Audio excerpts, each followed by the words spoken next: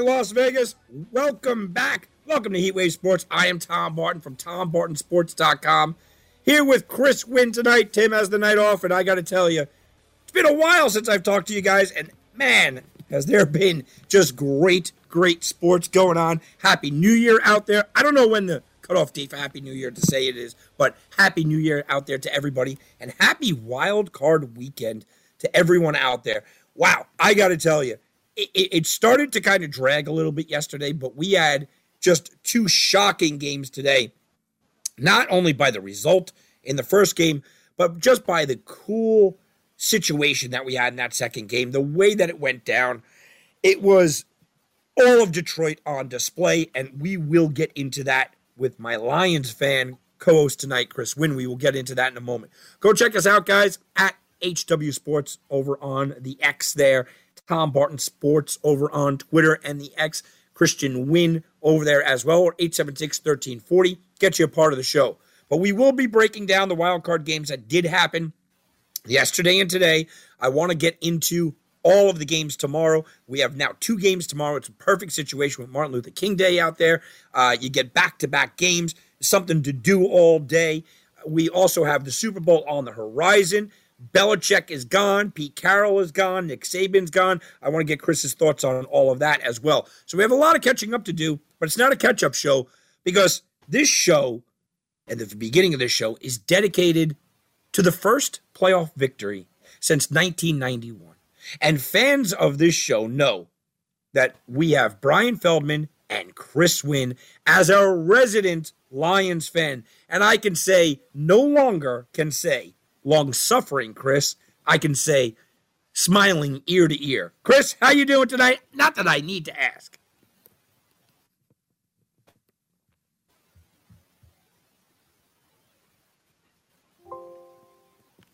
All right, I don't think we have Chris here. Not there. Hey, maybe Chris is still out there celebrating.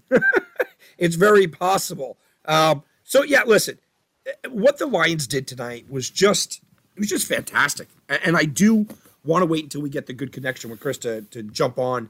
And the way that they did it, look, I know Stafford is one of their own, right? But it's also a spot where I seem to be looking at the Lions all week and just looking at the Lions and saying, why is everybody on the Rams? Why is everybody that I know on the Rams? And listen, from a betting standpoint, everybody out there from a betting standpoint is going, yeah, listen, I won with the +3, +3.5, or whatever that might be. Yeah, everybody must have been really pumped up about that. But there was something inside of me that said, too many people are discounting what the Lions did this year. And what the Lions really, let's be honest, what they've done under Dan Campbell, what they've done with Jared Goff, which is really prevail at home. And really just look like that type of team that is ready to take the next step. If they were not from Detroit and they didn't wear the Honolulu blue and they didn't have the history of Detroit, we would have been looking at this team as a team that took the natural steps. There are teams in sports that take the natural steps, right? They get a new coach, you see a little bit more fire in them. The next year, they get a little better. Right? Maybe they fight for something. Next year after that, you start to win playoff games. And you start to see the progression. You start to see the progression in Jared Goff. Can you hear me, Mateo? Hey, Chris, what's going on? Can you hear me? I'm good, Tommy. I can hear you fine. Yeah, I was. I didn't know if I was jumping in a lot or you were or not as well, too. But just want to check and make sure that we had everything on the up and up as far as our sound tonight, gentlemen. I am waxing poetic about the Detroit Lions, about how people were just against them right up until it because they were the Lions. And no one in this town is better to speak on the Lions than you. So take the floor, my man. Gloat, smile, do anything you want because it's been a very long time since you've been able to. Yeah, no question about it, right? Tommy Barton is a long-time suffering Detroit Lions fan. Last time the Lions had a playoff win where Tom Barton was just a young buck, too. just in my college days when that went down back in 1991. Yeah, it was actually absolutely a kind of a circle around moment, without question, here in Las Vegas, and for Lions fans across the country, across the world. It was just kind of a finally moment, right? Oh my gosh, we finally were able to kind of get over that hump that we haven't been able to get over for so many years. So, and it was, look, it was, I'm not going to use the word, sweet because Matthew Stafford was on the other side. I think there was a lot of consensus, even after the game tonight, that a lot of Lions fans still have a lot of admiration for Matthew Stafford. As a quarterback, he pretty much came into his own with the Detroit Lions in his 12-year career before he even went to Los Angeles, and then ended up winning a Super Bowl ring. But it was special to get that win against that team with that quarterback there. I will say that without question. And so it was definitely sweet to see that happen. And the way in which it went down, and Tommy, of course, you kind of elaborated on that as we jump into the show here on Heatwave Sports. After watching the first game, right, which is pretty much a snoozer from the onset, in which one team just got absolutely annihilated and lambasted in an embarrassing way, and which is going to trigger a lot of what we're going to discuss, I'm sure, later on in the show with respect to the Dallas Cowboys. But hey, it was just a big-time surprise to see what went down in that matchup with the Packers and the Cowboys, and then to what transpired with the Lions and the Rams, where you had two teams that really, let's be honest, Tommy, I mean, let's be straight up about it. They're pretty evenly matched football teams in the Los Angeles Rams and the Detroit Lions, maybe with some different aspects where they have strengths and where they have weaknesses. But it ends up going down to the wire. The Lions at home are able to get the defensive stop that they need, and to and get the holding penalty with Los Angeles there to take them out of field goal range, essentially, and with an opportunity where they could have taken the lead in that game there, and then of course to get the big time play in that final drive where Amon-Ra St. Brown makes the catch, and they get that first down to essentially waste away the rest of the clock. It was outstanding for Lions fans, as you can imagine, and a long time coming for all the fans of Honolulu Blue and Silver. And so, so now it's kind of a sit back, wait and see kind of situation with the two games taking place tomorrow. But it's signed, sealed, and delivered. The Packers will be taking on the San Francisco 49ers in Santa Clara coming up next weekend on Saturday, and the Lions will sit back and wait to see if they play the Philadelphia Eagles or the Tampa Bay Buccaneers coming up at 3 o'clock on Sunday, Eastern Time. Chris, take me through the game a little bit from a Lions fan's perspective. The game is well in hand, right? I mean, you're up 17-3, you're rolling, everything's great. And then you start to see Stafford, which you guys have seen many times in that building, moving the team, big plays, hitting big things. When did you feel, we're the same old Lions? And when did you finally say, you know what? Wow, we're not the same old Lions? Well, that's the interesting thing, right, Tommy, is that we didn't really have, and I say we because I was watching the game with a lot of Detroit Lion fans, transplants here in Las Vegas at a local watering hole that was a Lions bar. There wasn't necessarily a resignation that it's the same old Lions. I mean, we really didn't have that feeling at all. It was more of a case of respect for the Rams. I mean, let's be honest. I mean, Puka Nacua has had an unbelievable season at the wide receiver position for the Los Angeles Rams all season long. Stafford, look, this was a team that was 3-6 going into their bye week, and they were extremely underperforming throughout the entire season. And then in the second half of the season, you get Nacua going even more.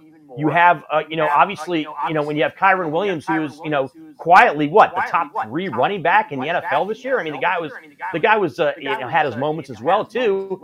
And then we saw the Lions defense wasn't exactly stout the entire season. Yes, they have some pieces when you're talking about, the likes of, you're talking about a big time player on the defensive line, who's one of the, the best players in the NFL as a rookie. They have some linebackers that have some promise, but from a secondary standpoint, the Lions, it's been a lot to be desired when it comes to that side of the football for Detroit. So there was almost kind of a, hang on for dear life feeling, Tommy, really, when it came to the Lions from a defensive standpoint. But there was also an expectation that the Lions offensively would be able to handle themselves. And you saw that, of course, in the first half with the Lions scoring in their first 3 offensive possessions, scoring touchdowns. And that, to me, was the bottom line in the game. The Detroit Lions were able to score touchdowns in this football game, while the Los Angeles Rams were kicking field goals. And that was the sentiment that, that the head coach for Los Angeles talked about after the game. That was the sentiment Dan Campbell had. That was the sentiment that Matthew Stafford had, and others as well, too. So, so there wasn't necessarily a view or a feeling that, this is going to be the same old Lions. We're going to find a way to cough the game away. It was more of a perspective of, hey, offensively, they can't really stop us, especially there in the first half, right? And we still should be able to score in the second half. Now, that didn't end up being the reality of the situation, but there still was the expectation that we could, if we needed to, reach deep down and get some points offensively. It was more or less kind of a respect factor for the Rams in what it is that we think they were capable of doing. And then at the end of the day, making a play to win a playoff game in a tight situation that, quite frankly, the Lions franchise has never really been able to do in the modern era. And so the fact that ended up coming to fruition and they were able to do that in the second half, and obviously specifically in the fourth quarter on that final drive, was a big time revelation.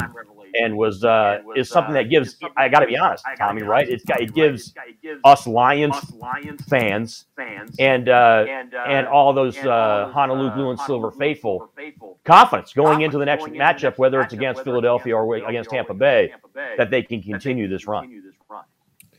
Chris, there was a questionable coach's decision, and we could start to look at Dan Campbell, and we know, look, he got pretty blasted by a lot of media members when he was hired.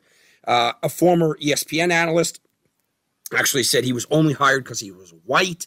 People didn't know what was going on. This guy's a clown. I mean, he really, really, really was blasted for a while. He shut those critics up pretty quickly. He's always been known as a gambler. He's always a guy that will take chances. But I questioned it at the time. The third down play that turned into a fourth down play, where they could have given the Rams an opportunity for like a 50-plus yard field goal, which would have given them the lead. Instead, he decided to trust his defense, send them back, and send them to a 3rd and 14, which wound up really being the difference in the game. It was a brilliant move by Dan Campbell that wound up turning around being brilliant. But if that doesn't work, he's blasted in Detroit forever. At the time of the move, did you agree with that and say, you know what? Yes, send them back? Or were you like, hey, look, you know what? Come down the field. All you got to do is kick a field goal to win this game, even if they make it. Yeah, well, let me make a couple comments first before I address that specific situation, because you brought up some interesting points regarding Dan Campbell. And look, we're going to talk about the Cowboys and the Packers game as well, too, later on in the show. But there's been a couple of things when it comes to the NFC North, Tommy Barton, that I have put my foot is completely in my mouth and I was completely wrong about. You just addressed one of them. What is that? Well, it's that Dan Campbell is a head coach in the NFL. I was one of those people, Tom Barton, that came out and thought that it was ridiculous that Dan Campbell was hired as the head coach here. And then I thought that I was even more vindicated when he started coming out, and he initially with that press conference, we started talking about biting off kneecaps and coming at it from kind of a meatheadish type of approach as a head coach in the league. I was like, this is not going to go well.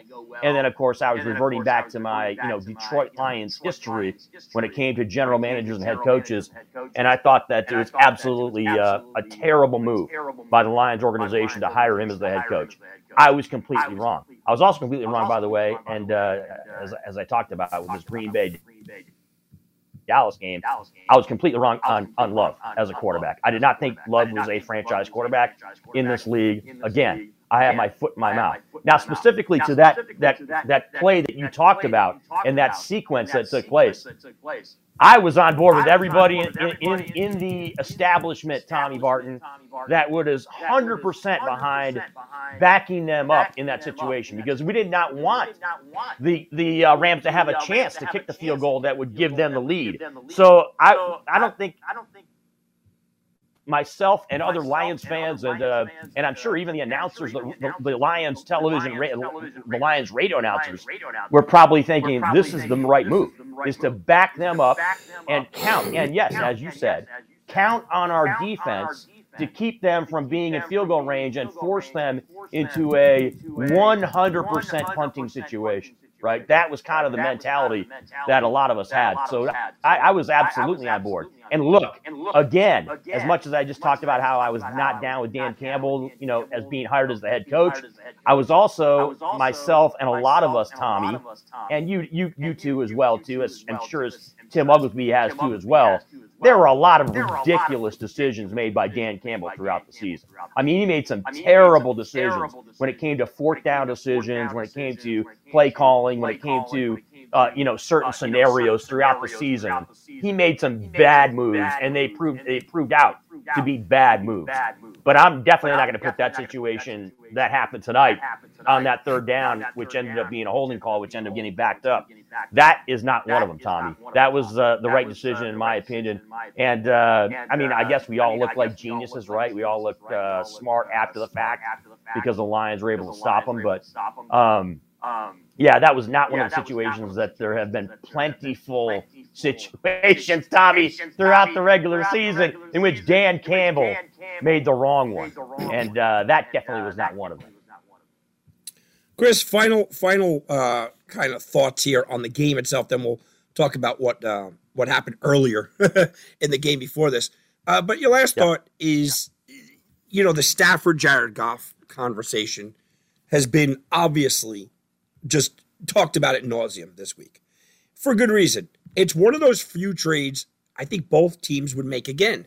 It's one of those few trades that I think everyone's extremely happy with.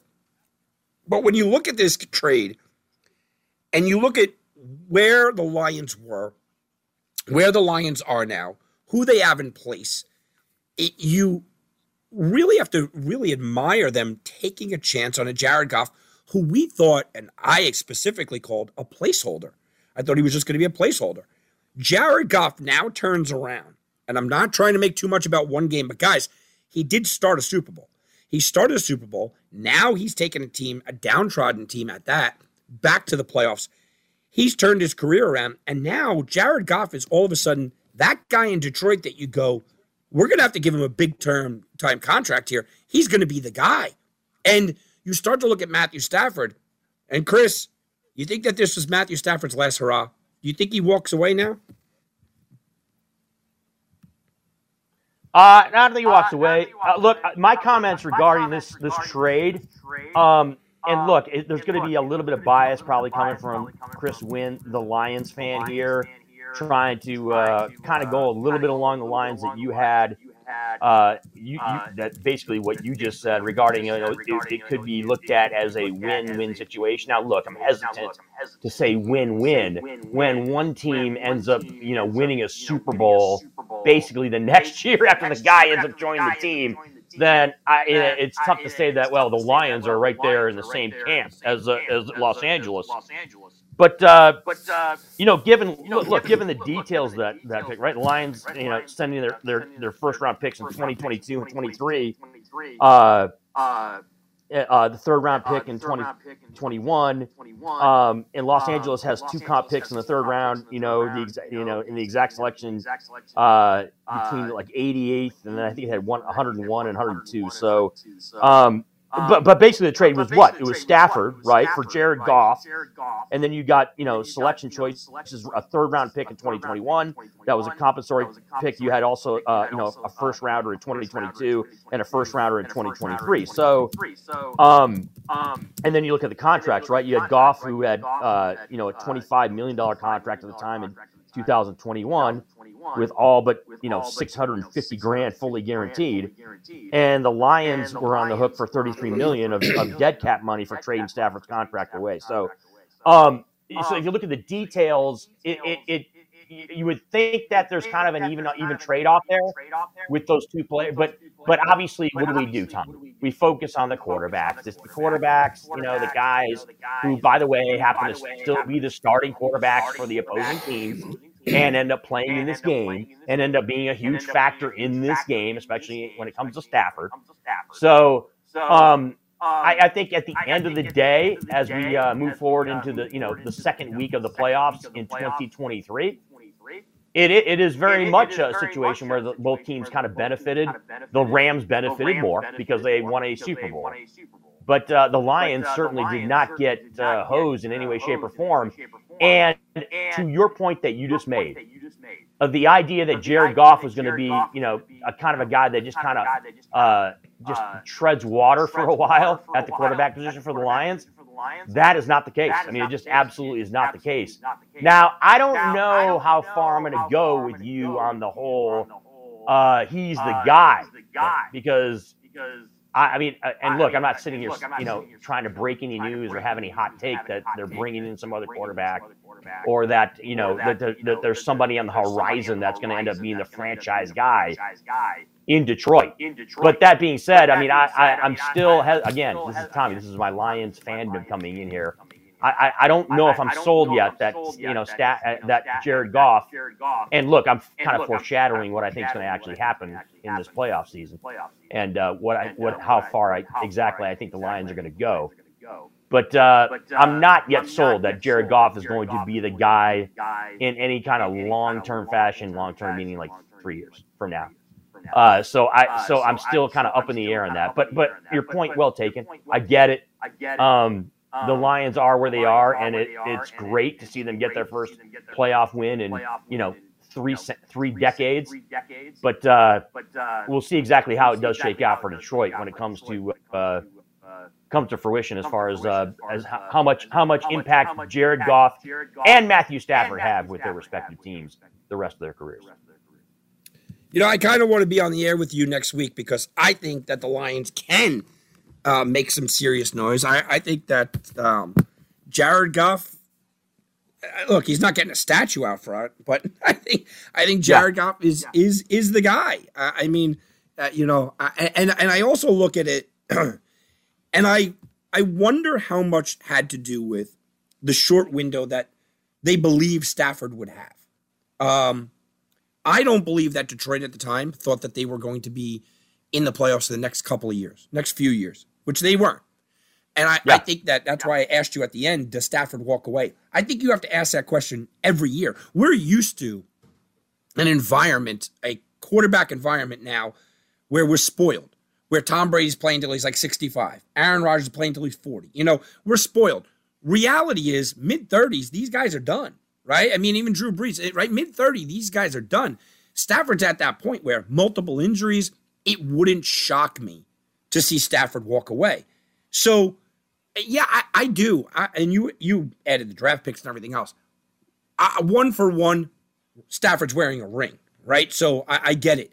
But if you're telling me right now, where do I think? Look, Detroit just won a playoff game.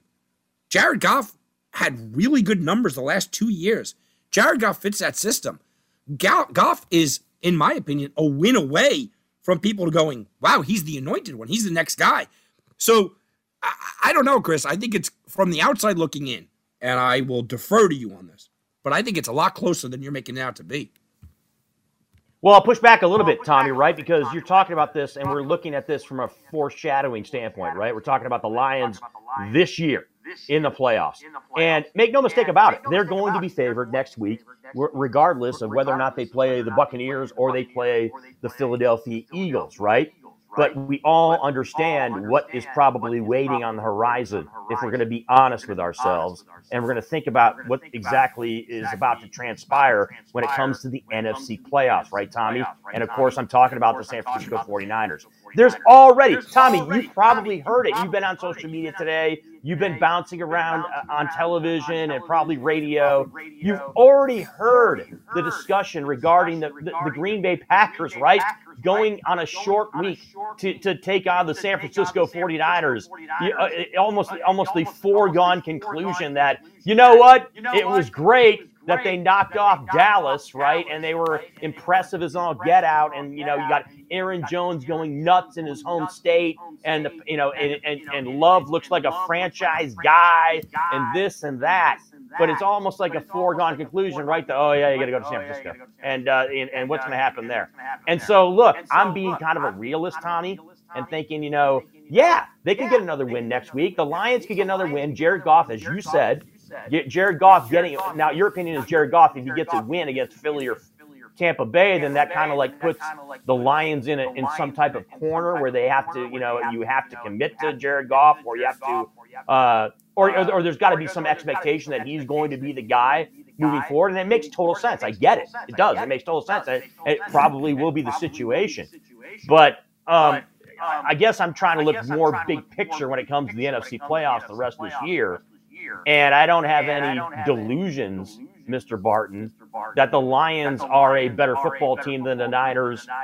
And I guess the scenario could present itself where the Green Bay goes out there and gets a win, and then that's probably going to be one of the biggest shocks in the history of shocks in NFL playoff history.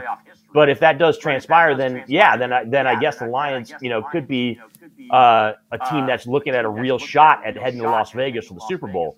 But I'm also, again, I'm trying to keep my feet on the ground, Tommy. I'm trying to keep my feet on the ground, my friend, and not act like, this is some scenario in which Jared Goff is going to be jumping on his white horse and leading the Lions to an opportunity to come to Las Vegas for the Super Bowl. I guess I'm kind of pumping the brakes on that situation a little bit. Don't pump the brakes. Let your wings fly, man. This is the time to do it, Chris. Go crazy, man. All right, Chris. I want to believe, though, right? I want to believe, sir, right? Because I think you have a reason to believe. Right back in 2009. I've seen some of these teams that, the Seattle Seahawks of the world, right, that have gone out and finally got over the mountaintop, Tom Barton. They finally got there. I want to believe the Lions could be that team, but I really do. I see the likes of the Baltimore Ravens, and of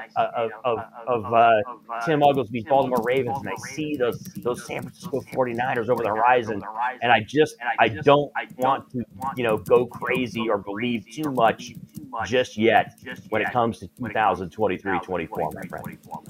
I understand it. The excitement has to be, it has to be quelled a little bit, but hey, why not? Have a little fun. Chris, let's take a quick timeout. When we do come back, there was another game, and it was not at all as entertaining, but it may have been more shocking, that's for sure.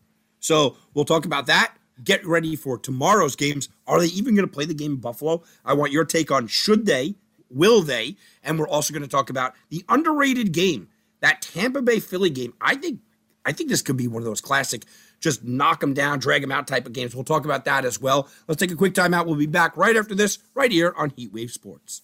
And now back to Heatwave Sports. Here's Tom Barton. All right, guys, welcome back. Heatwave Sports, Tom Barton from TomBartonSports.com. Chris Wynn sitting in with me today, and we are lovingly talking about the Detroit Lions. I'm getting excited for them. Chris is trying to remain calm, remain in control, be professional. I don't know. I wanted to see you go crazy. Tell me the win of the Super Bowl, Chris. But Level-headed, Tommy Barton. I got to keep it on an even keel, my friend. Not go too crazy. That's the deal. I wouldn't get mad at you if you went nuts, man. I think we need more of that going crazy. Chris, before your game though tonight, we had a absolute slaughter of a game. And if I told you that 12 hours ago, you would have said, that makes sense. Yeah, Dallas is rolling, and I could see them absolutely crushing that game. That makes sense. I could certainly see Dallas running up the score. Sure. The over-under for Dak Prescott was like 2.5 touchdown passes by the time it went off. I got it at 1.5. Yeah, they're going to roll. They're going to absolutely roll. No. It was Green Bay. It was the Green Bay Packers that absolutely rolled the Dallas Cowboys. Chris, from the get-go here, this was just all kinds of ugly. Green Bay jumped out. They couldn't stop Aaron Jones. They couldn't stop Love. The defense had a couple of touchdowns. Dak Prescott imploded. They couldn't find CeeDee Lamb. I mean, there was just no game plan, no situation. They were out-coached. They were out-toughed. They were out-gutted. They were out-positioned. There was no way, and look, forget about the final score, because it's not even close, that there is no way that anyone saw this coming. Even the head coach of Green Bay couldn't have expected this. Everything went wrong for Dallas. Everything went right for the Packers. It was a complete and utter destruction. Yeah, if the goal of the Green Bay Packers here coming into 23-24, Tommy, was to find out if Jordan Love was a franchise guy, well, that decision might be coming sooner than later, my friend. This game was, as you pointed out from a score standpoint, 48-32 was the final, but it was nowhere near even that close. The Green Bay Packers came out in this game like gangbusters, through the air with the chucks across the middle of the Dobbs. Then you had Aaron Jones just going nuts like he was back at UTEP, just grinding up yardage left and right.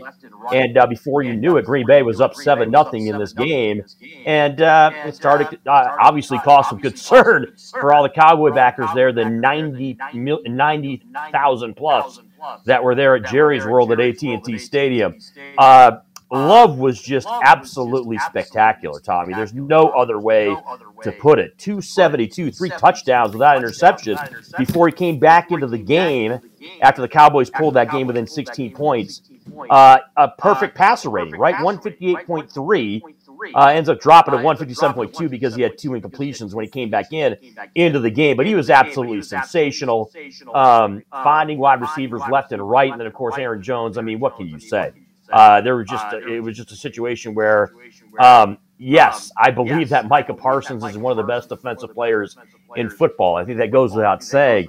But the Dallas Cowboys were just looking for answers on the defensive end of the football in this game, and they were not finding it. It was, the discussion, of course, the storyline all throughout it, right, Tommy, was, Green Bay scored another touchdown. Green Bay ended up getting to pay dirt again. But we'll see if the Dallas Cowboys can make a comeback. But they weren't able to make a comeback because every time that they would even get any points on the board, whether it was a field goal or touchdown, Green Bay seemed to score 2 or twice, right? So it was a clear indication that Las Vegas always seems to win out, right, Tom Barton? We're going to talk about it from a gaming standpoint. This is one of those games where, the handicappers, people that want to kind of break it down, if you wanted to go any direction, whether it was a teaser or whether it was a parlay or whether it was a straight bet, you were going to end up on the losing end if you had, the team with the star on the side of the helmet. That's exactly what ends up happening in this football game. And it was the word that was used so much and was so apropos was shock. That's what it was, right, Tommy? It was shock as to what happened in that game because the Green Bay Packers won every single aspect on the football field in this game, and it came to fruition with a Green Bay victory and now an opportunity to take on the San Francisco 49ers up in Santa Clara.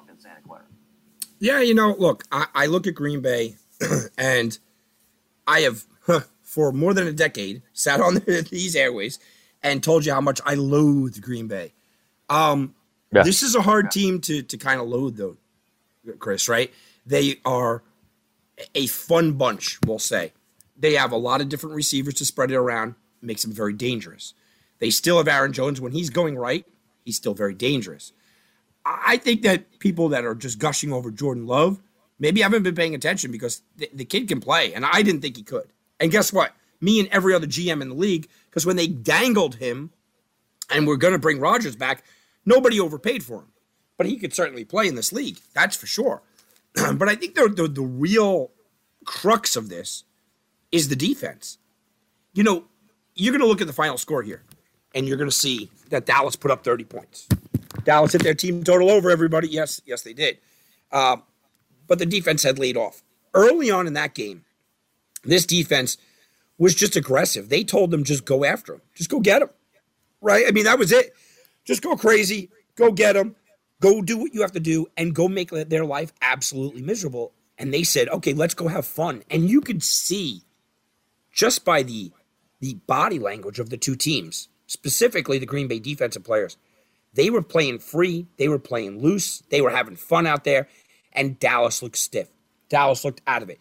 It's kind of funny because the announcers continued to say early on, well, you don't really see that happening to Dallas, right? I mean, that we're not used to that. Actually, that's nerves, right? I mean, that's really what it was. And it was unusual. Dak missing, looking jittery in the pocket. The offensive line wasn't as good as they have been. And there was just a lot of head-scratching situations there where you could feel all the pressure on Dallas' shoulders, and it just made them crumble. I mean, it really did.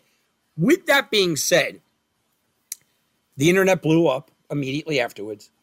Everybody's going crazy right afterwards, like we knew. Dak Prescott. They're putting the blame on him. Look, I know Dak didn't have his best game, clearly.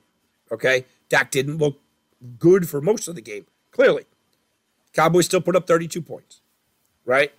I know a lot of it was in mop-up time. I get it. Dak still put up numbers. Threw for 403, still put up numbers. Had 3 touchdowns, still put up numbers. Yes, he had 2 interceptions, big mistakes. But did Dak lose that game? Was it all on Dak? No, he wasn't good, but I wouldn't say Dak was a disaster. He had a bad game. I don't know if Dak really hurt his stock or helped his stock in my mind. I never thought Dak was a guy that could go out there and win a Super Bowl. I never thought that Dallas was a serious Super Bowl contender before the year began. So, I mean, I look at this and I go, I think people are making too much about what Dak Prescott may not have done tonight. He's not getting out of town. There's not going to be a new quarterback in Dallas. There might be a new head coach. I mean, there will be a new head coach. But I don't think Dak is the problem. I also certainly don't think he's the solution. So, Tommy, thinking about that, though, right? Because if we want to kind of look at it and maybe assign percentages of what percentage of is the reason why the Dallas Cowboys lost this football game, I'm not assigning Dak Prescott the most percentage on this. I'm absolutely, positively, Tommy Barton, assigning the most to the Dallas Cowboys defense. This is one of the best defenses in the NFL all season long, and they went out there and played atrociously, right? And look, I get it. We got to give credit to Love because Love had a great game. You got to give credit to Aaron Jones and to Wicks and to Musgrave and these guys without question. But, and look, there also is, it was a situation also where the Green Bay Packers, you got to give credit to some of the defensive players, right? I mean, Jair Alexander was injured. The guy makes a big pick there in the first half. That was key for them. And, of course, Darnell Savage had that, 64-yard pick six that made it 27-0 for Green Bay. So, yes, there were aspects that from a Green Bay defensive standpoint that you're going to give them credit for winning this football game. But I'm not going to sit back and say Dak was the reason, that their main reason why they lost this football game. It was absolutely on the defense for the Dallas Cowboys. And when you've got superstars on that side of the football like they do, and you're in a playoff game like this where you're expected to win, you got to step your game up. And that just wasn't the case. And, to kind of flip back onto the positivity and the waxing poetic that we're doing on the Green Bay Packer offense, it's right, and rightfully so, right? I mean, you had, Josh Myers, the center, talking about how, he wasn't even blocking somebody in that fourth down touchdown pass to Romeo Doubs because he was just watching how majestic the pass was from Love to Romeo in that spot on that fourth down. I mean, it was a combination of the Packers offense playing lights out and the Dallas defense absolutely positively underperforming. And I thought that was the biggest key as to why the Green Bay Packers were able to get this win against Dallas tonight. Chris, did Jordan Love win this, or did Dak Prescott lose it? Jordan, I think Jordan. You got to look at it like Love won the game, right? I mean, I would look at it like this. It's more about what Green Bay was able to do than what Dallas offensive players were not able to do, right? So I kind of look at it like that, and it kind of leads me. I mean, you kind of hinted at it here on the back end of your take regarding this football game. So I got to get it from you, Tommy. I got to hear what you have to say. Your thoughts regarding what is about to happen with the Dallas Cowboys. Because obviously from a coaching standpoint, they're probably going to be going in another direction. I would expect that when it comes to the front office, there's going to be some changes as well. And there just happens to be an owner, Jerry Jones in Dallas, Tommy, who likes to make big splashes. He likes to make some noise. He likes to, get a lot of chatter around his football team without question. And by the way, this is a Dallas Cowboys team that hasn't really obviously hasn't won a Super Bowl since the mid-'90s, but they haven't really been a team that's really threatened for a Super Bowl in the last 20-something years. What about that guy that just ended up leaving New England? Do you think that's a possibility, Tommy Barton, that Jerry Jones could make a splash and go after the hoodie to be the coach in Dallas? Chris, you must have been reading my tweets. Because at the half, I said Belichick is going to be the next coach. I think, look, it just makes too much sense. Jerry Jones needs one more championship in his mind. He needs one more before he passes on, we'll say, right? Yeah. He feels like his time is ticking away. He feels, look, I need it. He can't revamp the roster. Dak is not young, but he's not old. Can't revamp that. Can't revamp your running backs. You got CeeDee Lamb. You can't do an overhaul shift. Bill Belichick, while a genius in many areas, he's a guy that, look, you have to look at him and say he needs a team in place. I don't think he's going to be around to build a new young team. So he wants to walk in to a winnable situation. Walk into a situation where I could get my most wins ever. I could be there. He understands legacy of football. He understands that he will have a quarterback. You might not like him, but Dak is fine. He's got a running back he could ride. He's got receivers. He's got a defense. I mean, it's a match made in heaven. It really is. I think there's no way Mike McCarthy's coming back. You can't sell that to the fans any longer. Mike McCarthy will be gone. They will point directly to this as the reason to get rid of Mike McCarthy, who I don't think is a bad coach, but I don't think is a good coach, right? There's a lot of that in the middle. Bill Belichick to Dallas. He looks at the schedule next year. He looks at the team around him. And he says, if Mike McCarthy could go out there and get 10, 11 wins, that's all I need to set the all-time mark. I set the all-time mark. Now I could get into the playoffs with this team. I'm in a division where the Giants are reeling. They don't have a quarterback. They're kind of a mess. I'm in a division where Washington is starting the complete rebuild. I'm in a division with the Philadelphia Eagles, who are screaming at each other, and they're not even sure if Jalen Hurts is the guy. There's a lot of chatter on WIP. Yeah, I'll give a little shout out. In Philadelphia there's a lot of chatter that Nick Sirianni might not make it out of tomorrow night's game. They might fire him, right? So there's all kinds of turmoil.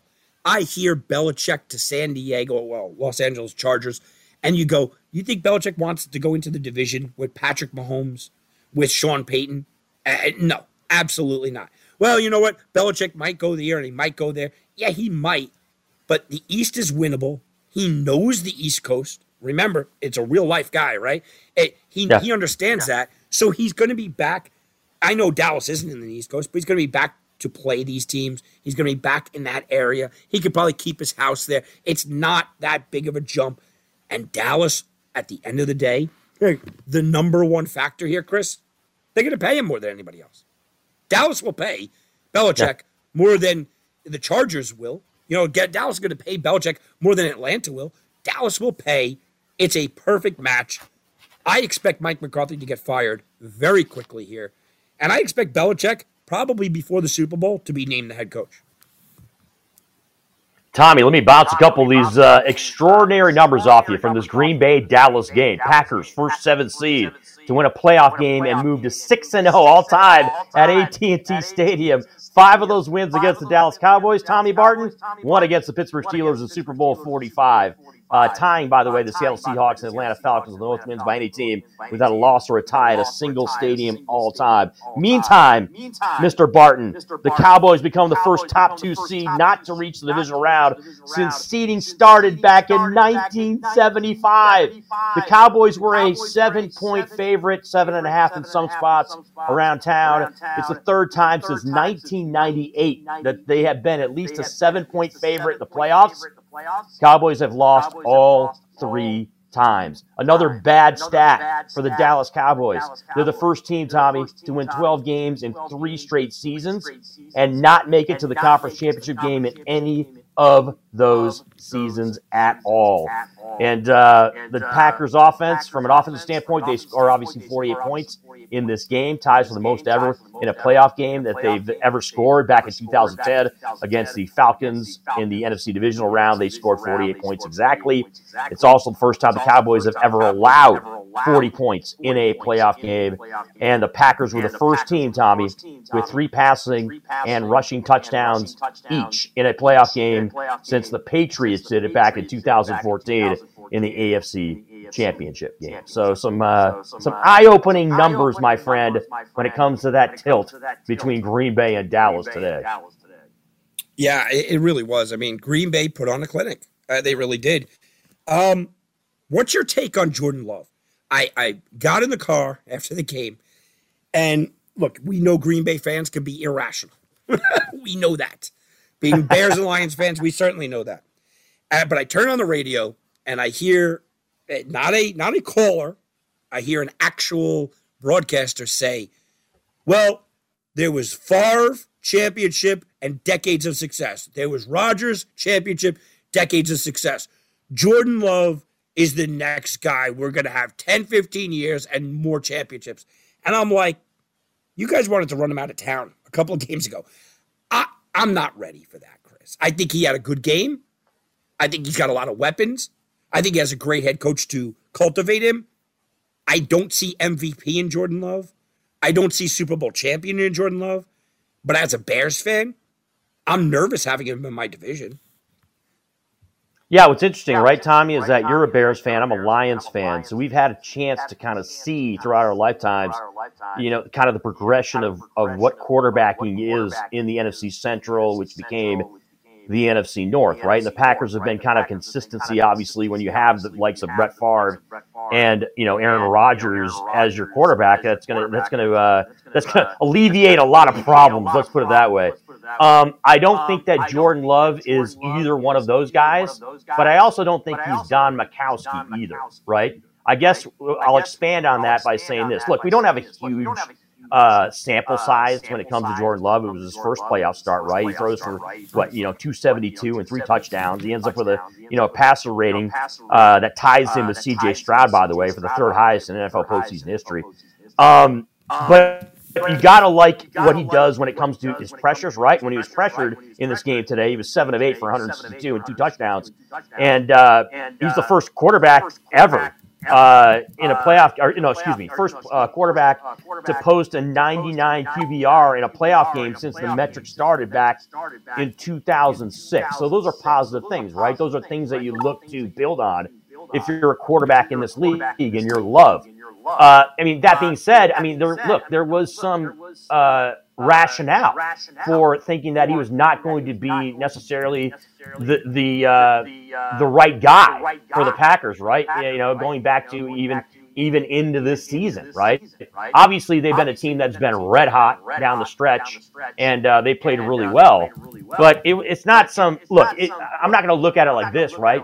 You, Tommy, myself, or anybody else that had the opinion that he might not be the guy. I don't think that we were completely just way off base on it, right? And but I did say at the top of the show, obviously, I pointed out that I thought that was wrong when it came to him being a franchise guy. I think he's a franchise quarterback. Do I think that he's an all-pro quarterback? No. Do I think that he's a quarterback that can necessarily lead them to a Super Bowl? I don't know yet, and probably not. But I do think that he is a guy that can be absolutely serviceable and maybe can make a Pro Bowl or two in his career. But I'm not going to sit here and act like he's, the next Aaron Rodgers or Brett Favre or Andrew Luck or Pat Mahomes. I'm not going down that road. But he is a guy that can absolutely produce, I think, in the NFL. And this is certainly a good way to start it when it comes to your playoff career, coming out with a performance like that against the Dallas Cowboys. Chris, let's take our timeout at the top of the break here. We'll come back. You mentioned C.J. Stroud. I want your opinions on him. Games that played yesterday. Is Miami soft or were they just cold? Is Tua the guy? Because it's time for Miami to make that decision. But I really want to preview tomorrow's game. We have 2 games. It's a great situation. Middle of the day game and then the night game. It's going to be fantastic. I think Philly-Tampa Bay has an opportunity to be one of these classic games. Buffalo, double-digit favorite over Pittsburgh in what only anybody could explain as just Arctic Buffalo and Orchard Park. We'll talk about all that. Hour number 2 coming up right after this, right here on Heatwave Sports. Now back to Heatwave Sports. All right, guys. Hour number 2, Heatwave Sports. Welcome back, Las Vegas. Go check us out. I am Tom Barton from TomBartonSports.com. He is Christian Wynn over on Twitter. And we are going to start getting into the games tomorrow. Maybe, if there are games tomorrow, because I just sent Chris video of right now, 34 seconds ago, video in Buffalo, where I don't think the word blizzard does it justice, Chris. I'm not sure. It is just outside of Orchard Park is the second one, right? The second video I sent you. And anybody that wants to go check it out, I'm going to just repost the video over on Twitter. So that's Tom Barton Sports, by the way. It's right outside Orchard Park. 3 to 4 inches an hour for the last few hours. There's a brand new foot of snow. Here's the thing. It's not supposed to stop tonight.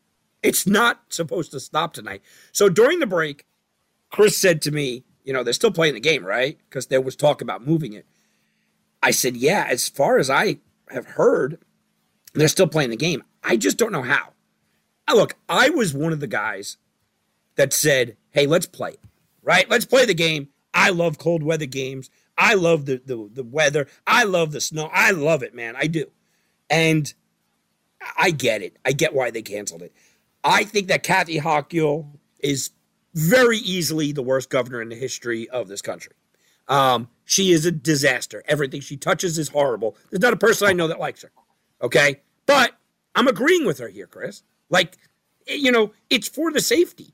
And it's not only just, people like, oh, the players are, yeah, but, you have people drinking in the parking lot for good or for bad, but you do. You have just the idea of getting to the game. It's just bad news. I want to play in this weather. I think that the football should never, I don't think anybody should have a dome. I don't think anybody should have artificial turf. I am the old man yelling at the crowd, and I'm going, look, I get why she canceled it. I get why they canceled it. And here's the thing, Chris. I would understand if they had to do it again. It stinks for the Bills because they're going to get screwed on the rest for the next week. It stinks for football fans not having it on tomorrow. I get all that. What I'm watching right now, it is stunning to me that the field will be ready in 12 hours. I can't even imagine that people could leave their house in 12 hours, Chris. Yeah, a couple of things, Tommy. So, look, there's the perspective that we can give regarding the game, right, and actually playing the football game. There's no problem there, right? It's snowing. I don't care if there's 10 feet of snow on the ground. You go out there and you play football, right? Because it's football, and snow can be part of it. It can be just part of the actual gameplay and how the scenario presents itself. Then there is the public, right? And then there is the transportation, and then there is it okay for is it okay for the greater good of the citizens of Buffalo and beyond that are trying to get to the game, and is it safe, right? That is the thing that you just addressed and that I'm talking about. That is an issue, right? And that should be and by the way, that should be the most important thing, right? Is people getting to the game and from the game safely, and whether or not, it is safe for the fans to even be there, right? Like in the stands. If it's a situation where there is extreme cold temperatures that, that people could end up succumbing to, that could be, potentially bad from a health standpoint. So that is the most important thing. And that's why I concur with you. To be honest with you, I'm actually kind of surprised that they're not moving this game to Tuesday. Now, as of right now, as you pointed out, you sent me some of the video, and we've been bouncing around social media a little bit. There has been no change as far as the Bills-Steelers game getting moved to Tuesday. So right now they're planning on playing the game tomorrow. I don't know if that necessarily is in the best interest of the citizens of Buffalo as far as getting to the football game. So it can be problematic without question. But yeah, I mean, when it came as far as playing the game for the players on the field, as long as they're safe and they're not going to freeze to death or get frostbite, then I'd have no problem with it. But it's just about the a situation. It was just a matter of a year ago, Tommy, where 50 people, I believe, died in a blizzard there in Buffalo just a year ago in 2022, 23. So those are the people that you need to be looking out for in this type of situation. And look, we understand how important sports is to all of us, and we get it when it comes to how big football is in our life, but. If it starts to infringe on the safety of just citizens getting to the football game, then I have a real problem with it. Yeah, it's something where it shouldn't have been a question. And I saw everybody, come on, real football. I'm the same way. Let's play in some snow. And then you actually see it, right? And you go, oh, yeah, no. This isn't snow, man. This goes well beyond what's going on there. So, Chris, I'm on the fence here with even breaking the game down because we don't know when it's going to be played. I gave my free pick to Tim on Friday, and my free pick to Tim on Friday was the over in the Buffalo game because I wanted to try to capitalize on the middle. And it was 32 or 33. It's up to 38 now. Sports books, if you got them early on, they're going to honor your ticket and not void anything out. If they're played within 7 days of each other. So I guess my free pick even has to stay. I'm not happy about it. But what we have to do here, Chris, is we got to break this game down as if it is being played. If it's being played on Tuesday, clearly a different breakdown. But I don't know if it's drastically that different. Look, here's the reality for me. The Buffalo Bills are playing the best football of anybody maybe not named the Baltimore Ravens, right? They are really, really exciting right now. Mason Rudolph would be playing, his third game this year, on the road in some kind of bad weather conditions, maybe extreme bad weather conditions. The Pittsburgh Steelers can run the ball. Yes, they certainly can. But the loss of T.J. Watt is enormous. The Steelers are only 1-10 without T.J. Watt. He adds such an element to their team. As you guys know, I used to do a lot of work in Pittsburgh, and I talked to a lot of the guys from Pittsburgh still that are very close with the team. Emotionally, it's just not there when he's not there. So forget about even scheming, which is huge. You also mentioned, by the way, their number one defensive back probably would have missed this game if it was played on Saturday. So, yeah, you'll probably give it a go. He's not 100% either. The Buffalo Bills, I don't think, get a huge advantage because of the snow. People going, they get an advantage. I don't think they get a huge advantage. They're a team that wants to fling the ball downfield. But one advantage they do have is we all remember where Josh Allen played his college ball, right? Wyoming. He's got one of the best arms in the game. So he's going to be able to cut through the wind. I don't think he's going 50 yards downfield to Shakir or Diggs, but he'll have no problem throwing it 17 to 20 yards to a Kincaid or a big target, where Mason Rudolph might have problems with that. So I'm looking at this and I'm saying, I think the Bills were going to win the game if it was played in a beautiful tropical environment. I think the Bills were going to win this game if it's played in this igloo. But there's a little less certainty for me because anything can happen inside a monsoon, right? I mean, anything can happen inside a blizzard, and it really can. The 10 points is intriguing. I'm not sure if Pittsburgh scores if it's as bad as this, but I don't know if the Bills can really sit back and say, yeah, we're going to score either. It's a weird spot. I think the Bills win the game because their quarterback could lead the way. He could just run over people. He could be the running game, not even use James Cook. But I like the fact that they have James Cook. I like the fact that they have Leonard Fournette. And I like the fact that they have a very big Josh Allen back there. When you're talking about Pittsburgh, it's just too much to ask them with Mason Rudolph and no TJ Watt and a banged-up defensive backfield to go into Buffalo in any conditions and win the game. I have Buffalo winning, but I don't like laying the 10. You know what's intriguing, Tommy, is that both of these teams were essentially left for dead just over about a month ago into the season. We have our resident super Buffalo Bill fan and Heatwave Sports super fan, Matt Visca, who's, all kinds of Buffalo Bills all the time. And I actually, Tommy, picked the Buffalo Bills to go to the Super Bowl to start the season. And I was already writing these guys off it came to November rolling around, when they had that game in which they lost to the Eagles back on, November 26th, I think it was, where they lost that game 37-34. And I said, it's a signed, sealed, and delivered. Buffalo's season essentially is over. And both these teams were just excellent down the stretch. The Pittsburgh Steelers, of course, clinching the AFC's seventh and final playoff berth on the final weekend of the season of the Bills. All they did was win their final 5 games, right, to clinch their 4th straight AFC East title, and then get the conference's number 2 seed with that win over Miami. So, look, from a talent standpoint, make no mistake, the Buffalo Bills are right there with any team in the AFC, and I think that includes the Baltimore Ravens. But, as you pointed out, when you have circumstances presenting themselves like this game, where it's going to be essentially a blizzard / times 10, and there's just an uncertainty going into it, it's really tough to kind of make a call here on this game. Now, look, the Pittsburgh Steelers, Buffalo's the hottest team heading into the playoffs, period. All right, and the Steelers, basically had a 3-game skid right before winning their final 3 games, including that 17-10 win over the Ravens, who, sat everybody and their brother in that game because they already had the AFC's top seed clinched. So, and the run, by the way, by Pittsburgh coincides with Mason Rudolph taking over for Kenny Pickett at quarterback there. So, this is a guy, Mason Rudolph, who's got, 10 career starts entering the season, and he ends up being kind of a real guy that settled down this offense.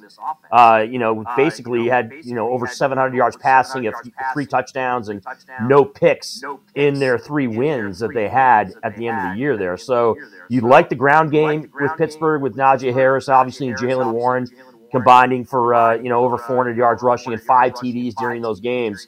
And Rudolph, who's essentially coming into his prime years. I'm not going to say he's coming into his prime as some great quarterback, but he is 8-4-1 as an NFL starter.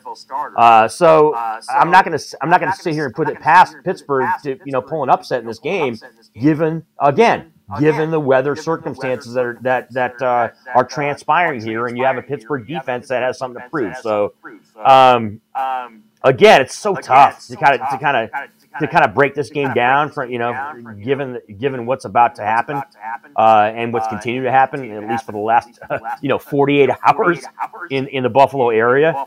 But I still want to believe, Tommy. I still want to believe that the Buffalo Bills are one of the top 2 or 3 teams in the AFC and should be able to handle themselves against the likes of the Pittsburgh Steelers tomorrow afternoon. Pittsburgh's an interesting team. Real quick, I just want to throw something on them because we are going to talk about Buffalo, and everyone's talking about Buffalo and their miraculous comeback. But and what they did, and you said left for dead by everybody but me, by the way. But left for dead and yeah. What about Pittsburgh? 3 years in a row now, the Pittsburgh Steelers have the Vegas preseason lines had them to go under 500, something that Mike Tomlin has never done. 3 years in a row, Mike Tomlin has lifted this team up. Despite injuries all over the field, Mike Tomlin has seemingly found a way. Quarterback play has not been great.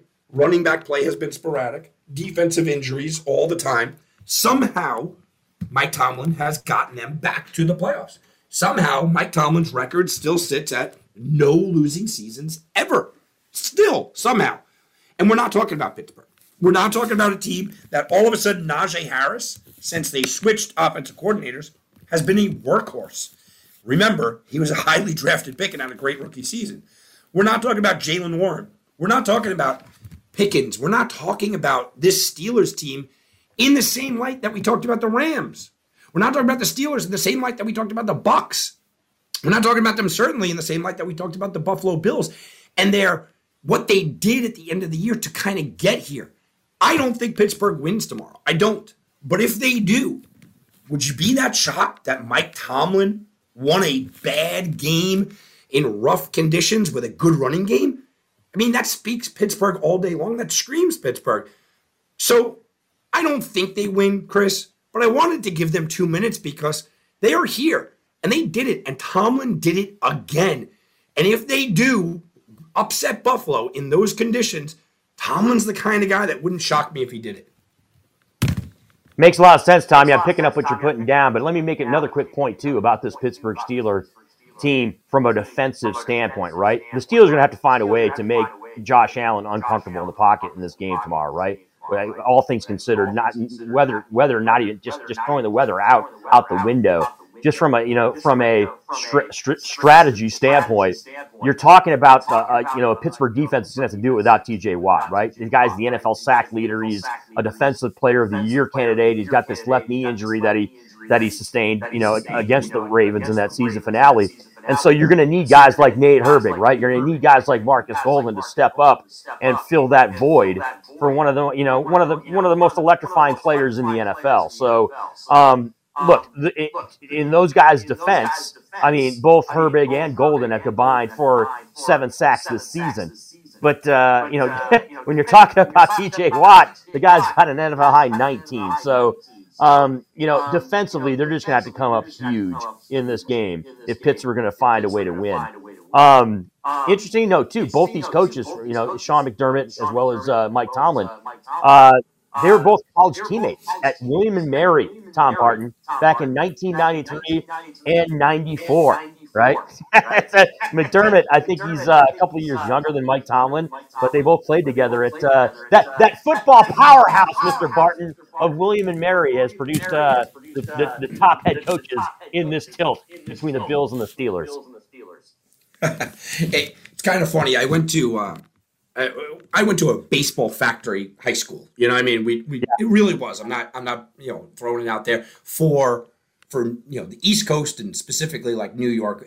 It was a battle. Levittown high schools were just ridiculous, And I went to a school with the best left-handed pitcher I ever saw, this kid named Randy Leake that went to William & Mary. We thought he was definitely going pro, but he was a really smart kid, like really, really smart, honors classes and everything else. So he chose William & Mary. And now you're talking about, 2 head coaches. I'm like, yeah, because they were smart, They were brilliant. William & Mary is one of those. It's not quite Ivy League, but man, it was a smart school. Chris, let's talk about the other game, okay? This is not getting, I talked about Pittsburgh not getting any love.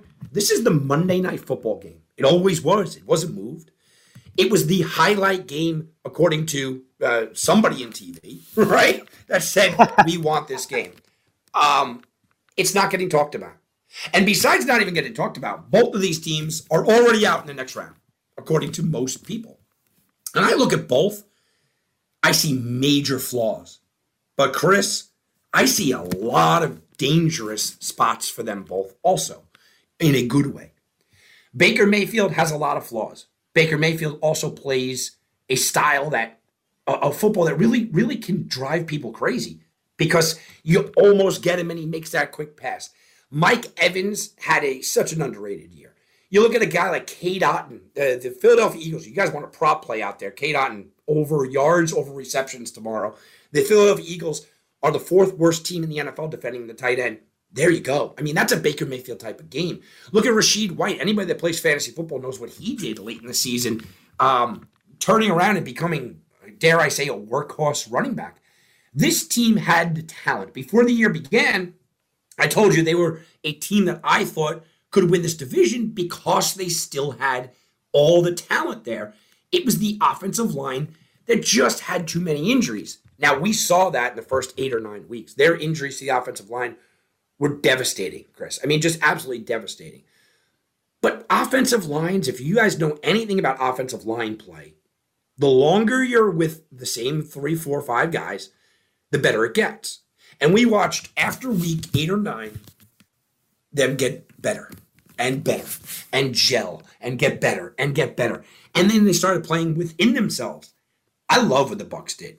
The one stat I continued to throw out all year long on the defensive side for them was that for most of the year, while Levante David and Devin White, who might be the best 1-2 linebacker combination in the league, when they were healthy, up until the game where they started getting banged up, they had the number 1 red zone defense. Number 1 in the entire league.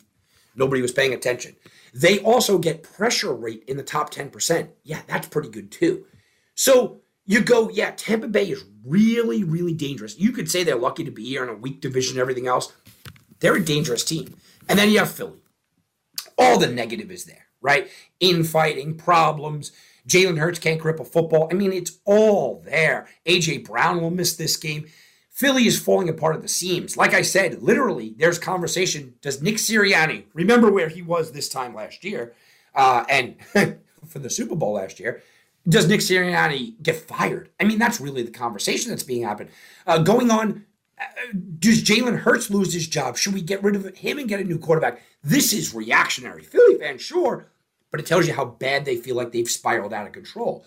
Their defense can't stop anybody and have always had problems with short, over-the-middle type of passes. That's what Tampa Bay does well. But Philly also has explosiveness. They also have guys that in the first meeting between these two teams, 25-11 victory in Tampa Bay by Philly, they just let Baker Mayfield have it. He was on his back constantly. Yeah, that is still there. Those core defensive linemen are certainly still there. And then you look at the offense. Yes, losing A.J. Brown is a problem. But they didn't need him in the first game because all they did was run, and run some more. And while Jalen Hurts might not be able to grip a football, I can bet you he's going to be running tomorrow. And you look at these two teams, and they're both teams that I say, look, they're massively flawed. No one thinks they really have a run at them to get to San Francisco. No one really thinks that these two teams are going to be playing in a Super Bowl. But I see it. I see what can propel them there. I see the attributes that can get them there. I think tomorrow's game is going to be fantastic because it's one of the few games that, look, I didn't think Green Bay was going to win, but that kind of came out of nowhere. I'm going into this game tomorrow I have no idea. I think Tampa probably wins because of what's going on with Philly, but I really don't know. It is a total guesswork on my part. Who shows up? Who's going to be there? Who can move on? I think it's going to be a great game, Chris.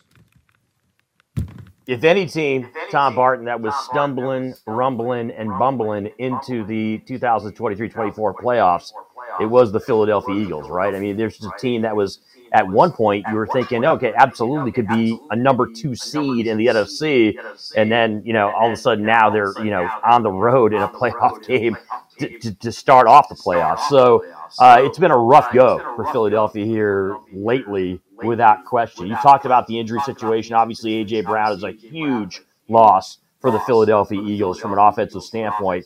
The Tampa Bay Buccaneers, look, I mean, this is a team with Baker Mayfield. He's kind of been able to rejuvenate his career right there, replacing Tom Brady in Philadelphia. A guy, when you're talking about Baker Mayfield, right, the last time he was in the playoffs was, 2020 with the Cleveland Browns, and he's kind of made the most of his opportunity there. He's been a guy who's kind of minimized the costly turnovers that hindered him in his stops with Cleveland, with Carolina, and Los Angeles as well too.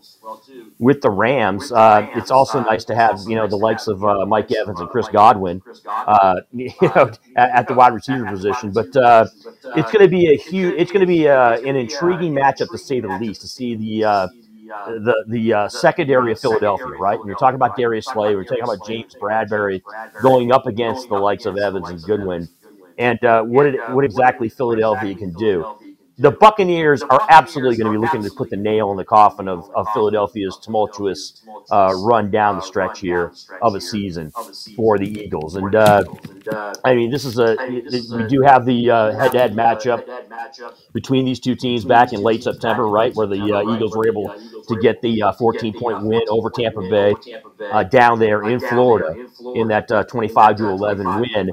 But doesn't it just seem like it was like 5 years ago that game took place when it comes to the Eagles? I mean, that's kind of the way that I feel when you talk about this. Now, the injury situation, as you pointed out about A.J. Brown, we get that.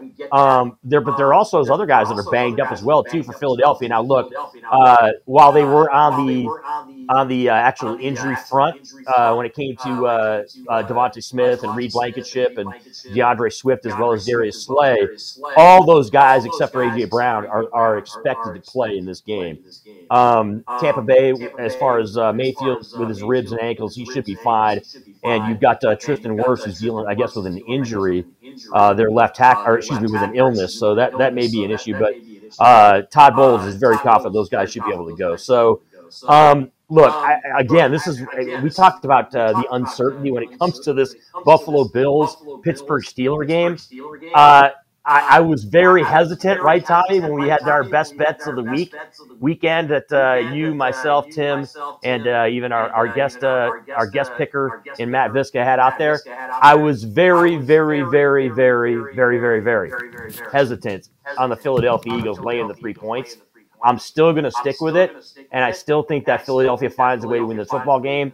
But out of all the playoff games that transpired over this weekend, Tommy, this is the one that I'm the least confident about, is the way I'll say it, when it comes to the Eagles taking on the Bucs.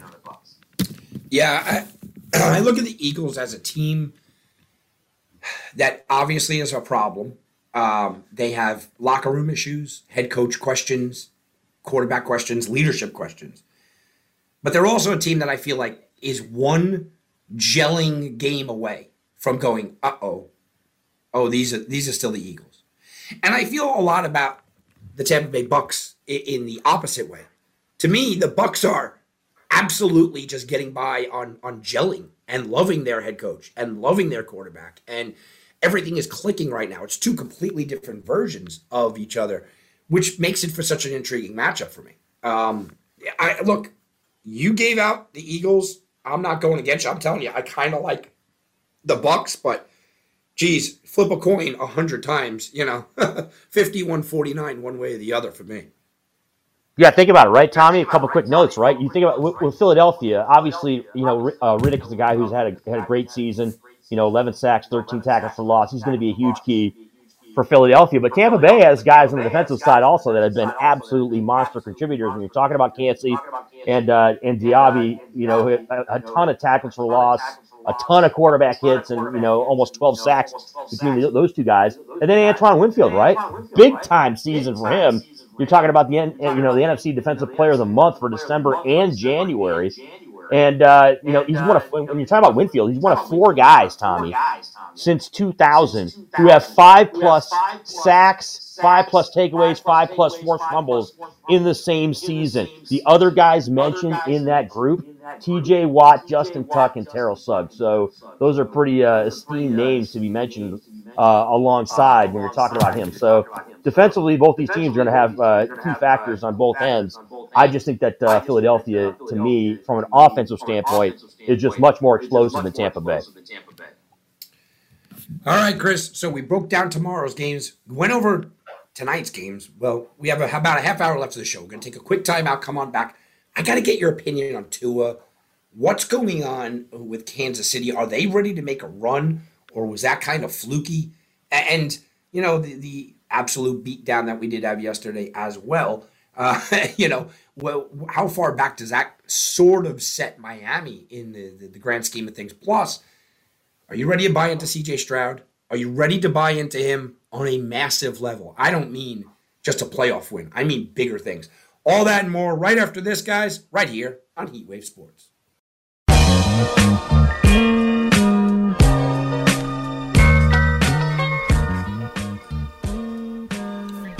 All right, guys, welcome back.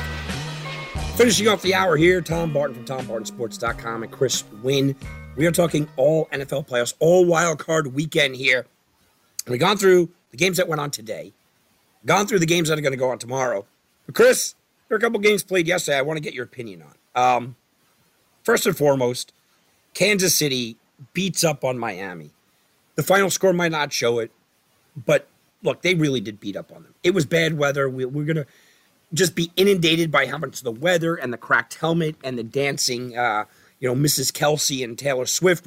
But that got past the idea that the Miami Dolphins look soft. They didn't look soft because of the weather. They looked soft. Isaiah Pacheco was running all over them. They were just absolutely lowering their head and just pushing this team around and punishing them. With that being said, I'm looking at them and I'm saying they were missing 6 defensive starters. 6. They were missing 2 edge rushers, their star safety, their star cornerback, Xavier Howard, who's been on the team forever. That'll take a toll on the team. So my attention has to turn to the offense. And the offense that is all being blamed on Tua. Tua missed some easy throws. Yes, he did. But this is a team that was running really well for most of the year. Decided to abandon the run.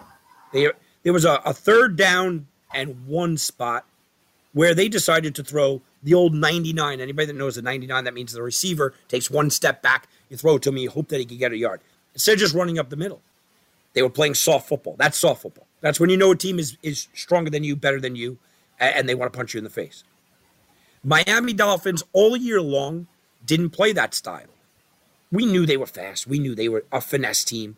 Greatest show in Miami and all that stuff. But they played very, very soft. And Tua is getting the brunt of it today.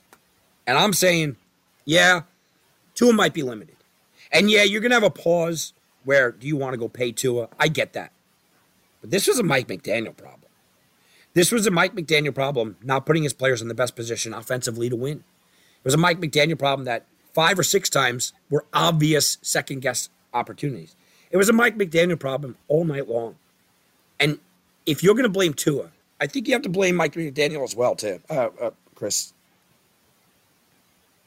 Yeah, if you're the Miami Dolphins, look, I mean, this was a game, again, as you pointed out at the top here, as far as a weather game, it was definitely a factor. And I guess if you're a Miami Dolphin fan, right, Tommy, you're gonna bring that more into play than guys like yourself or me when it comes to talking about this game.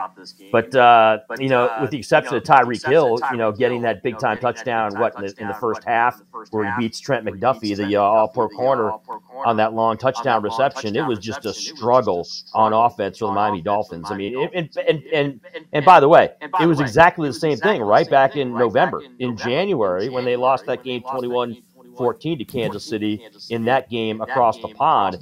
And, I mean, if you want to win a football game in the playoffs against the likes of a team like the Kansas City Chiefs in their stadium, you got to be better than 1 for 12 on third down, right? Don't you, Tommy? I mean, you have to. You cannot be 1 for 12 on third down and then not put together really a sustained drive until the fourth quarter and expect to win the game.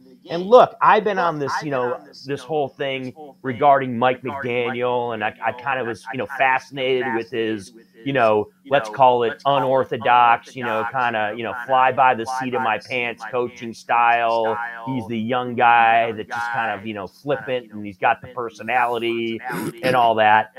But at some point you have to have, some type of consistency as a head coach, and you have to have some type of leadership ability and maturity. And I think that he does lack that at times. There's no question. And I'm not absolving Frank Smith as offense coordinator and Wes Welker and those guys, who came over with him from San Francisco, right? With, to be the offensive guys on that team. But, it's, offensively, you've got to be better. That's the bottom line in this situation. And they were not. Miami was just not good at all. The Chiefs, it seemed to me, it felt like the Chiefs just did enough offensively to win this football game. Obviously, you like what you get. They've been kind of, there's been this narrative in Kansas City since Tyreek Hill left that they got to find the next guy, right? That next wide receiver, that number one guy. And Rashee Rice had a big-time game, right? 8 catches, 130 yards, and a touchdown. You like what you got from Pacheco on the ground, too, going for almost 90 yards and a touchdown there. But the big key in this game was the Chiefs' ability to shut down this prolific Miami offense. It really was. And that was a big key as to why the Chiefs are moving on. And that the Miami Dolphins are kind of searching for answers now as they go into the offseason in 2024. Do they re-sign Tua? Did they sign him to that big deal? They make him the guy. Injury history, problems, thought about even retiring. Now he fails in the playoffs, looked limited. I thought it was a no-brainer. And I'm hearing a lot of chatter out of Miami. But they're seriously thinking about saying no. Yeah, it's a fair question, right, Tommy? When I think of Tua, though, I think of the opposite, where I think of the grass is not always greener on the other side. I don't know exactly if they want to just turn the page on him. There was just so many moments throughout this entire season where you got the impression that he is a franchise guy, that he is a guy that can be someone who you can build your team around. And from an offense standpoint, you can be explosive week in and week out. Now, obviously, that didn't come to fruition there in the playoff game against Kansas City on Saturday. But I guess what I'm trying to say in a long-winded way is that I still kind of believe in Tua. I really do. I still believe in him as a guy there at the quarterback position. Now, Tommy, you and I, we play fantasy football, so maybe I'm a little jaded by that because I've had Tua in the mix for my fantasy team. But that being said, I still think that he is a guy that can be a big time quarterback in this league. So I still would think that's the direction that Miami should go. Last question about that game. Let's talk about Mahomes and the offense for a minute. This has been a defense-first team in Kansas City all year long. It has been an Isaiah Pacheco team all year long. Finally, we started to see Rice kind of play a pivotal role. Lots of drops by Kelsey. And every time Kelsey drops a ball, the announcers say, we're not used to seeing that from Kelsey. And I'm going, yeah, we are. This year we are. Right? I mean, this year, that's exactly what I'm used to seeing with Travis Kelsey. I think they're one and done. I don't care who they play next round. I don't see this being the Chiefs team that overcomes, the Chiefs team that could get by their deficiencies, the Chiefs team that is on Patrick Mahomes' back. You just look at this team, you see Mahomes is constantly arguing, fighting the officials, begging for flags. Kelsey doesn't look right. The defense is just going, come on, guys. And that's a weird spot for them to be in. I don't think this is Kansas City's year. I don't think this is a miraculous run. I think they got very lucky getting a reeling Miami team in like negative 30-degree temperatures. Yeah, when you look at this team from an offensive standpoint, there's definitely issues that they need to address. Make no mistake about it. Even though they did score on 4 of their 6 first-half drives, including that touchdown pass to Mahomes through to Rice, you had some fizzling going on, right, Tommy, when it came to the red zone and this team. And what ended up happening? Well, you had to have Butker, essentially have a trio of field goals to help the Chiefs get that 16-3 lead. So this is not the explosive Kansas City Chiefs team that has won multiple Super Bowls. This is not, and look, I mean, you can state the obvious all day long until the cows come home, that they don't have Tyreek Hill anymore, that they don't necessarily have some big-time running back that can be a bell cow that you can lean on. I still think that Patrick Mahomes is prolific and he is elite beyond question. But when your weapons start to not produce at the clip that they have in the past, and of course I'm talking about Travis Kelce and some others, then you're going to run into some issues. So there's no question that Andy Reid and the powers that be with the Chiefs are going to have to make some decisions from an offensive standpoint. But I concur with you, right? I mean, you take a look at what's about to take place as far as the Chiefs are concerned, right? They're I think that they're probably going to end up playing in Buffalo, right? And so that's going to be they will head to Buffalo next week if the Bills beat the Steelers.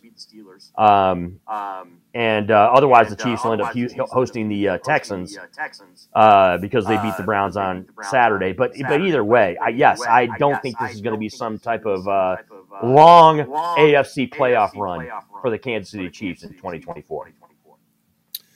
All right, Chris, let's go to the other game because I was massively impressed, as I have been all year, with C.J. Stroud. At the draft, I said, no, I don't think he's the guy. I didn't think Bryce Young was the guy either, but I don't think I thought neither one of them were the guy. Well, he's the guy. C.J. Young all year long has been playing with bad offensive line play, banged up guys. He lost his number one receiver in Tank Dell. His tight end has been in and out of the lineup, couldn't catch a ball yesterday. He's got a backup castaway in Devin Singletary running the ball behind him. He's got a rookie head coach, a rookie defense out there, and he's just making things happen. And you could say all of that and say it all about the guy on the other side, Will Anderson. Will Anderson is just being so unbelievably overlooked. Will Anderson was the best player in college for 2 years running on that Alabama team.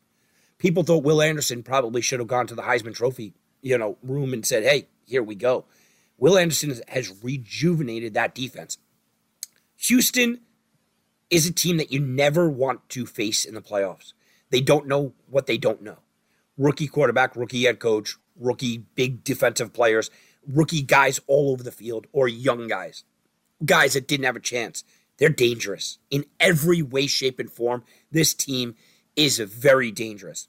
Cleveland, look, it was a nice little run. Turning the ball over too much is always going to lead to these problems. I don't even want to spend time on Cleveland. We know what happened to them. Nick Chubb went down. Watson went down. Nice little story by Flacco, but they were too banged up. Houston's the team to be nervous about. I think if Houston faced Kansas City, they beat them. I think if Houston faces Baltimore, they have a fighting chance. A fighting chance. Maybe I'm buying in and I'm drinking this C.J. Stroud Kool-Aid here, but he looks like the real deal. They are playing with house money. I think Houston's a dangerous, dangerous team right now. Well, it makes a ton of sense, Tommy Barton, to be drinking the Kool-Aid on the Houston Texans because they were impressive as all get out in this matchup against Cleveland. And you kind of hit on it when it came to the Browns, right? A nice story that, you get a guy that gets off his couch, a guy that's won a Super Bowl, who is far past his prime, ends up coming in there and kind of solidifies that offense. And it's a Cleveland Browns defense that hangs their hat on that side of the ball. And C.J. Stroud just went out there and was spectacular in the first half. I mean, you're talking about numbers that are ridiculous. 236 through the air with 3 touchdowns before even halftime, as the Texans were able to build that 24-14 lead. Touchdown passes. I mean, you picked apart that Browns defense that is vaunted as can be. I mean, he's got the touchdown pass to Nico Collins, and he hits the both of his tight ends, Dalton Schultz and Las Vegas's and Bishop Gorman's own Brevin Jordan with that 76-yarder. And Houston was off to the races. This is a team that is absolutely dangerous, Mr. Barton. I'm telling you right now, they are. And by the way, we haven't even talked about defensively what they did, right? Which was 2 pick sixes that were also key into to building up that score to 45 points in this game. It was an impressive showing for the Houston Texans, no doubt about it. C.J. Stroud, what comes to my mind immediately is just his youth, right? I mean, the guy's so young. I think he's the youngest quarterback to win a playoff game, I want to say, since Michael Vick back in 2002 when the Falcons beat the Packers when he was just 22 years old. So it's pretty impressive to see a guy this young be able to grab the reins of and be the signal caller of this team. And on a side note, it was kind of funny, too, because you saw, a lot of the celebrities down in Houston after the game. You saw Paul Wall with his platinum grill, as all the young kids say, his platinum teeth out there in the field, shooting videos, and Mike Jones and those guys, all the celebrities out there pumped up to see probably the best Houston football team, Tom Barton, since those Earl Campbell, Bum Phillips, Houston Oilers teams back in the 1980s. That's how good I think this Houston Texans team is. And it's only going to get better because a lot of these guys are young and are going to be around for a long time. When you're talking about the likes of, obviously, C.J. Stroud and Collins and Brevin Jordan and Schultz as well, too. So, and defensively, when you got Steven Nelson and Christian Harris on that side of the ball, anchoring that side as well, too. So I think this is definitely an up-and-coming team when it comes to the AFC and especially the AFC South. So that was impressive as heck to see what they were able to do against that Cleveland Browns team on Saturday. Yeah, it really was. Chris, we got about 5 minutes left in the show. Yeah. I love to do this after, the first round. We're not quite through the first round. But I want to reset. Before the year began, Tim Oglesby took the Dallas Cowboys to win it all. And for a lot of the year, we said, wow, Tim's right on the path. I was surprised. Last year I took Baltimore, and I was surprised he didn't take Baltimore, but he had Dallas. So Tim is going to have to inevitably change his picks. If he's listening in, maybe he'll post it up on Twitter. I had the Buffalo Bills. I had Bills Niners. I had the Bills beating the Niners. I don't feel bad about my picks right now. I don't have to switch it up. I look at the field and I go, Buffalo should beat Pittsburgh. Buffalo's better than Houston. Buffalo's better than Kansas City, especially they're going to get Kansas City at home. And then you go, can Buffalo take on Baltimore? Can they beat them? I think they can. Over in the NFC, I think it's a clear path for San Francisco. Look, I'm hyping up your Lions, and I like the Lions. I do. But I think it's a clear path for San Francisco. So I'm not changing my pick at all. I think it's San Fran. I think it's Buffalo when all said and done. It's what I said before the year began.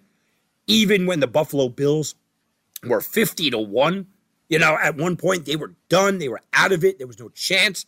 I said they're winning this division. They're winning the Super Bowl. Here we go.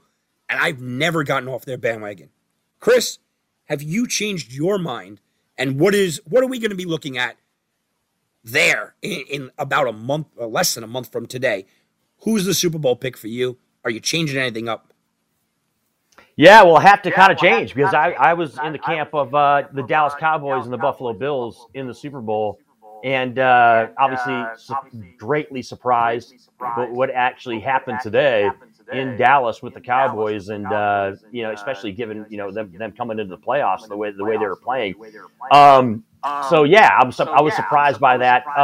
It makes absolutely, positively perfect sense why you would have the San Francisco 49ers in the Super Bowl. When you talk about the path forward for them, it does not look as daunting as it does for the rest of the teams in the NFC. So it makes a ton of sense when you take a look at that. But the Buffalo Bills, my AFC team's still alive, Tommy. I still think Buffalo's there, and there is absolutely a path. Now, look, I will say this. I'll throw a caveat in there. And I'd like to get your take on this too. Did you have the Ravens looking like they were in the spot that they're in right now? And what do I mean by that? Well, I mean that the Ravens look like the best team in the AFC. I mean, I to be honest with you, if I'm as someone who picked the Buffalo Bills before the season started to get to the Super Bowl in the AFC, that's a team that scares me the most. And look, maybe I'm being Captain Obvious here, but I guess my question to you is this. Did you anticipate, even as recently as maybe 6-7 weeks ago, that the Baltimore Ravens would be the team that everybody would kind of have a bullseye on when it came to the AFC playoff picture in 2024? Chris, I'm kicking myself. Last year, right after the Super Bowl, 2 years ago, I should say, right after the Super Bowl, I went to the window. I took, and I talked about it on the air. I showed my tickets on Twitter. I took 25-1 odds on the Ravens to win the Super Bowl, 25-1 odds on Lamar to win the MVP. Yeah. And that was when I was like, you know what? If he gets signed, it's going to be great. I love this roster. Love this team. Love everything about them. Fast forward 365 days. Now Lamar signed. Coming into this season, I said, no. I tried it last year. They burned me. I'm not going back to the well. I just can't do it. And I'm kicking myself all over the place. No, I didn't see this coming. I saw it coming 2 years ago. I saw the roster. I liked what they had. But I didn't see this coming because they let me down. And I was the dumb gambler that said 1 year means something that the second year should never mean. Now, in my heart, Tommy, you know where I'm going here. So obviously, if I'm thinking with my heart, all right, I want to see the improbable. There's been 4 teams that have never been to a Super Bowl. And there's been a handful, a couple more that have never won the Super Bowl that have been there. So for me, Tommy Barton, I would like nothing better than to see Houston Texans, Detroit Lions Super Bowl, and then even better for me, maybe a Detroit Lions Buffalo Bills Super Bowl, where, a team that's been there, many times and has not won it. And obviously myself, I would be ecstatic to see the Lions get their first Super Bowl win in their first Super Bowl, much like the New Orleans Saints did in 2009. But it creates all kinds of intrigue, doesn't it, Tommy? For as far as, maybe some long shot's not the right word, but some surprise teams getting to the big game here in Vegas coming up in February. Oh, man, it would be fun. I will take a Lions Houston Super Bowl. Why not? Let's do it. I love it. All right, Chris, look, that's going to do it for us, man. It was been a fun 2 hours. We have football tomorrow, everybody. It's going to be absolutely fantastic. We have hopefully 2 games. I'm looking at the map right over Orchard Park, like literally just sitting over Orchard Park. It's just dumping snow upon snow upon snow. You go 10 miles in either direction, and it's lining up. Nope, not there. So I don't know if we got 2 games tomorrow, but we'll certainly have 2 games in the next 2 days. Enjoy your football week, everybody. Tim Unglesby will be back with me next week. Chris, absolutely fantastic. Go check him out at Christian Wynn over on Twitter. Check me out, Tom Barton Sports. Go check out TomBartonSports.com. Another winner today. I am now 5-1 over the last 2 days. Jump on board, TomBartonSports.com. Have a very good night, everybody.